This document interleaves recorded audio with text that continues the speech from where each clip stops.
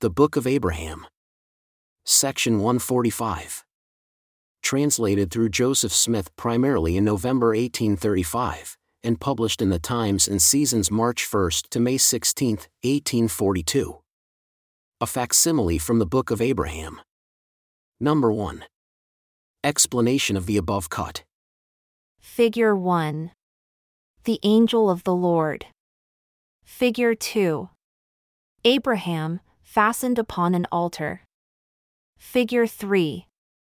The idolatrous priest of Elkanah attempting to offer up Abraham as a sacrifice.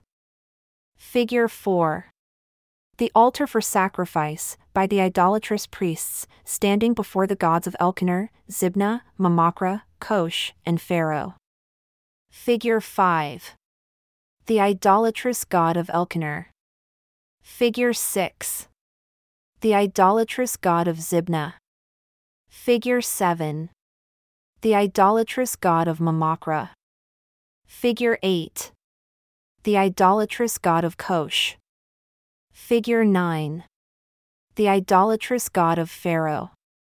Figure 10. Abraham in Egypt.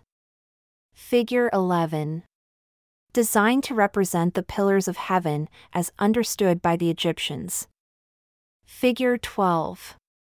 Rokyang, signifying expanse or the firmament over our heads, but in this case, in relation to this subject, the Egyptians meant it to signify Shamal. To be high, or the heavens, answering to the Hebrew word, Shamahim.